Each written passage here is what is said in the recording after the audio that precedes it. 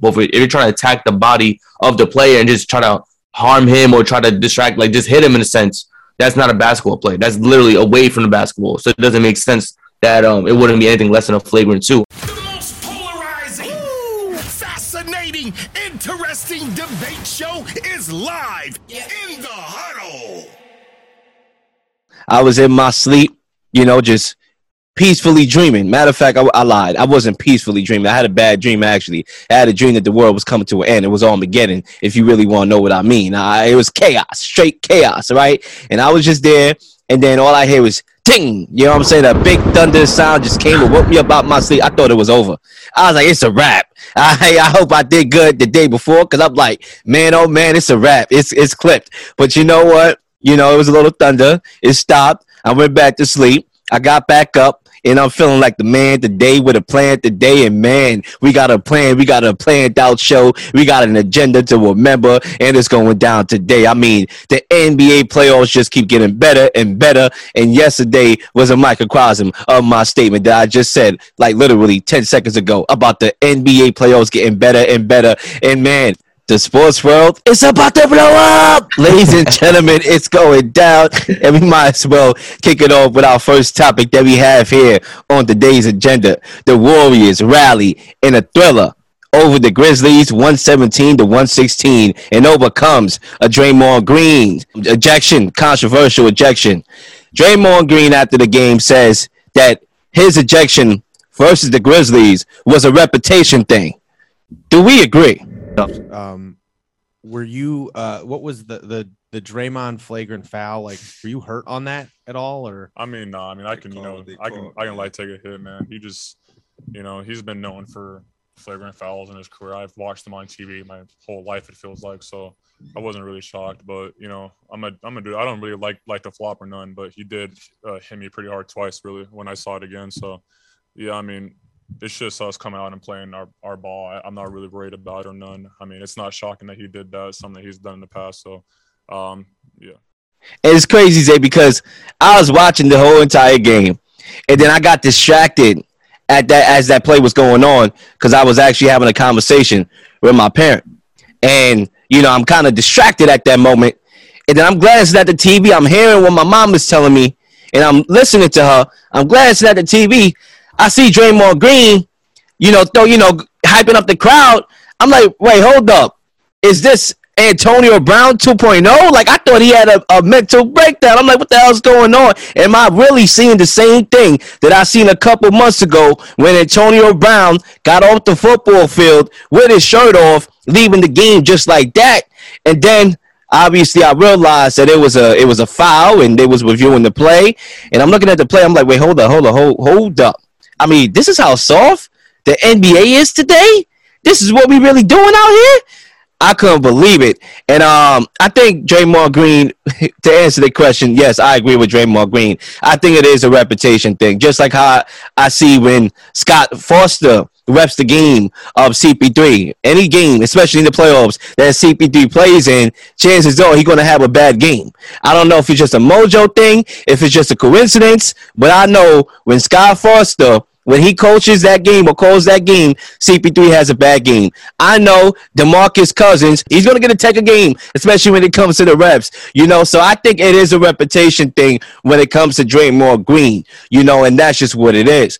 I think when you look at this game and the fact that they literally kicked him out of a pivotal playoff game, knowing how much he means to this team, is really ridiculous. I think it's cold-blooded, it's heartless to let somebody go like that in that game, knowing how much he means to this team. Because when you look at what he could do, being able to defend the paint area and the perimeter, right? And he was that big guy that they needed for Jaren Jackson. This is the game that Jaren Jackson had his coming out party. The guy was going up. The guy had about 19 points and 5 threes in the second half alone without Draymond Green. Obviously ended up finishing with 33 points on 6 of 9 shooting from the arc and 10 rebounds. The Warriors this season with Draymond Green was 34-12. Without Draymond Green, they were 19-17. Okay, let's not forget what he does on the offensive side of the ball, being able to play make and read the field, read the court, and able to make the right plays. And that allows Jordan Poole, that allows Klay Thompson, that allows Steph Curry to play off ball, and they roll through Draymond. Draymond Green is a facilitator and the engine of this offense. So to kick him out over something that was just pity pat to me was ridiculous. And then after the game, to see Brandon Clark go on this little tirade about his pass and pass fragrance, I thought it was weak. It was a weak move by himself. I didn't expect his voice to be like that. I mean, the guy sounded like a girl. Nevertheless, Jordan Poole was the reason why the Warriors were able to overcome that, and the Warriors in general. The championship DNA saved the day. That's just what it is. The championship DNA saved the day. And Jordan Poole has been saving the day with this one ability that has been unleashed in his game, which is to play make. I mean, when you look at this game, when you look at his assists, okay, the newfound development of his playmaking skills, he had about 6 assists in that game. He has 6. Okay, so this guy been able to just add that element to his game. We all know he can score. We all know he can get to the rack. We all know he can shoot the 3 ball. But his new profound ability to play make saved the day for the Warriors, along with some little nuances that I will get to in my second go round. Zay, I pass that rock to you. So yeah, I think actually I'm gonna go the opposite effect take. I think the his ejection was actually warranted, that flagrant too.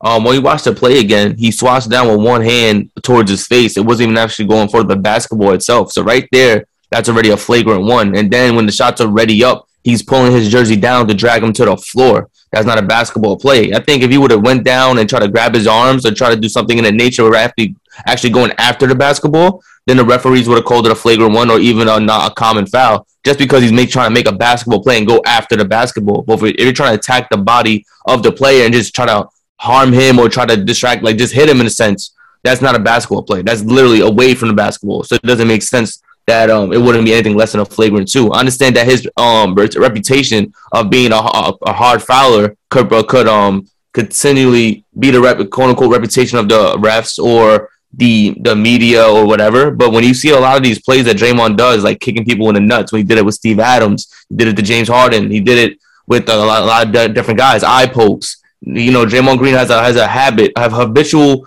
habits and situations where he has made some plays that's questionable. I'm not going to call him dirty because I don't think he's trying to purposely harm anybody, but the plays are not clean. They're not clean basketball plays. This is not street basketball where you can just poke somebody in the eye and be like, all right, yeah, you're bull. Like it doesn't work like that. I think Draymond Green, he's teetering the line because he has a voice. You know, he's vocal about a lot of different things. And we all know he's just trying to play hard. You know, Pat Beverly plays hard too. But there's a lot of plays where Pat Beverly's plays are questionable. He's playing too. He's trying to hurt people. He caused Westbrook years ago to tear his ACL. You know, he's constantly just diving on the ball. I remember, I think one of the first games back, Mike Conley came back from a back injury years ago. He dives on the ball and tries to rip the ball from Mike Conley, trying to like bending his spine in a sense.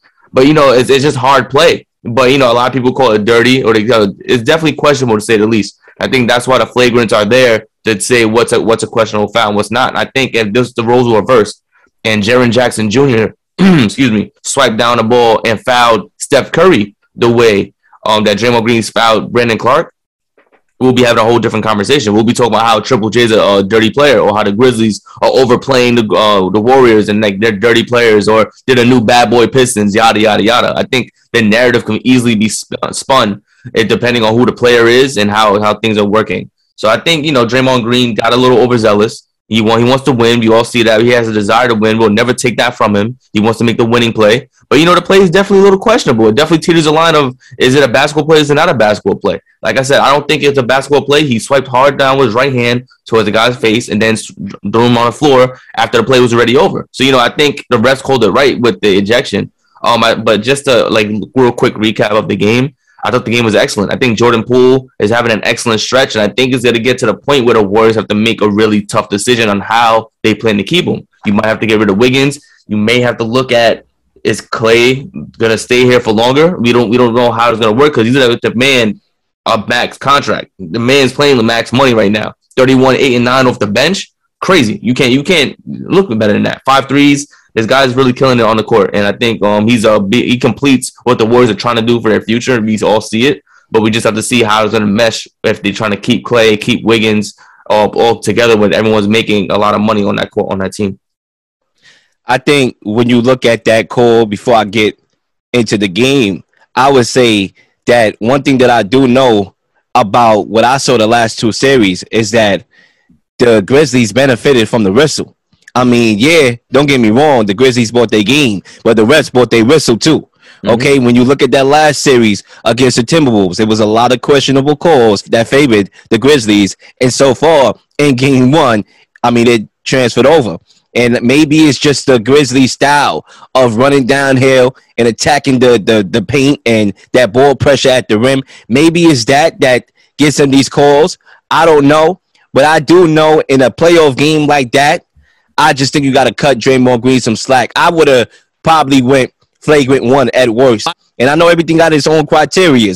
But I think right there at that pivotal moment, to watch some good basketball. The game was off the meat rack. I mean, I just want to do it. I know I wouldn't have done it, but they did it. And I think it's because Draymond Green gets that reputation and they want to make an example. Now he's one more flagrant two away from missing another pivotal game. When we all know in that finals, I always say this, no shot, against Cleveland. They did what they had to do. They came back. They played good. They won that game 7. But if Draymond Green didn't get suspended in that game 5, I firmly believe the Warriors would have packed that series up at home in that game 5, and it would have been a wrap, me personally. And that was a bad call then because LeBron James had his sack on his guy's head. You know what I'm saying? Like, that's disrespectful. Okay, so we already know he definitely does not get the benefit of the doubt from the referees, and we can't deny that portion.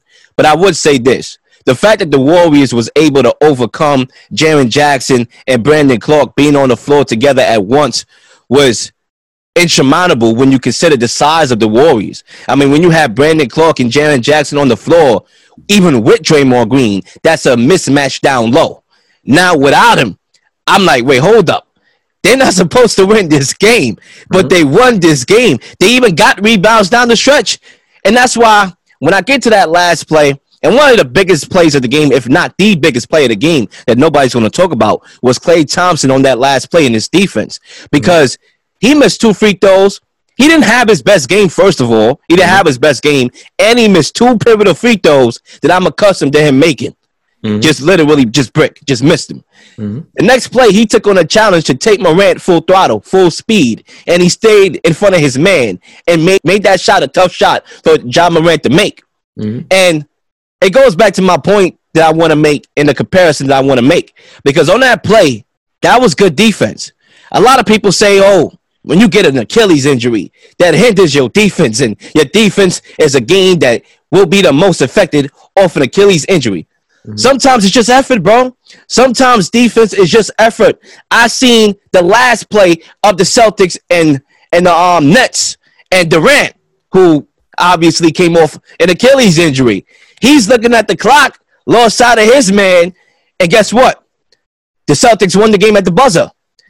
The Warriors did something that the Nets failed to do in a game 1 situation that went down to the wire, which was still a game. The Warriors stole this game. They got that game in the bag. Now they deflected home court to them.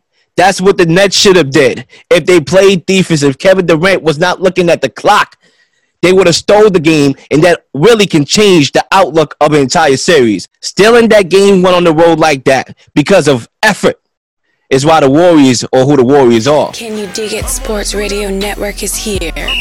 Revolutionize the game of media. Be a dig.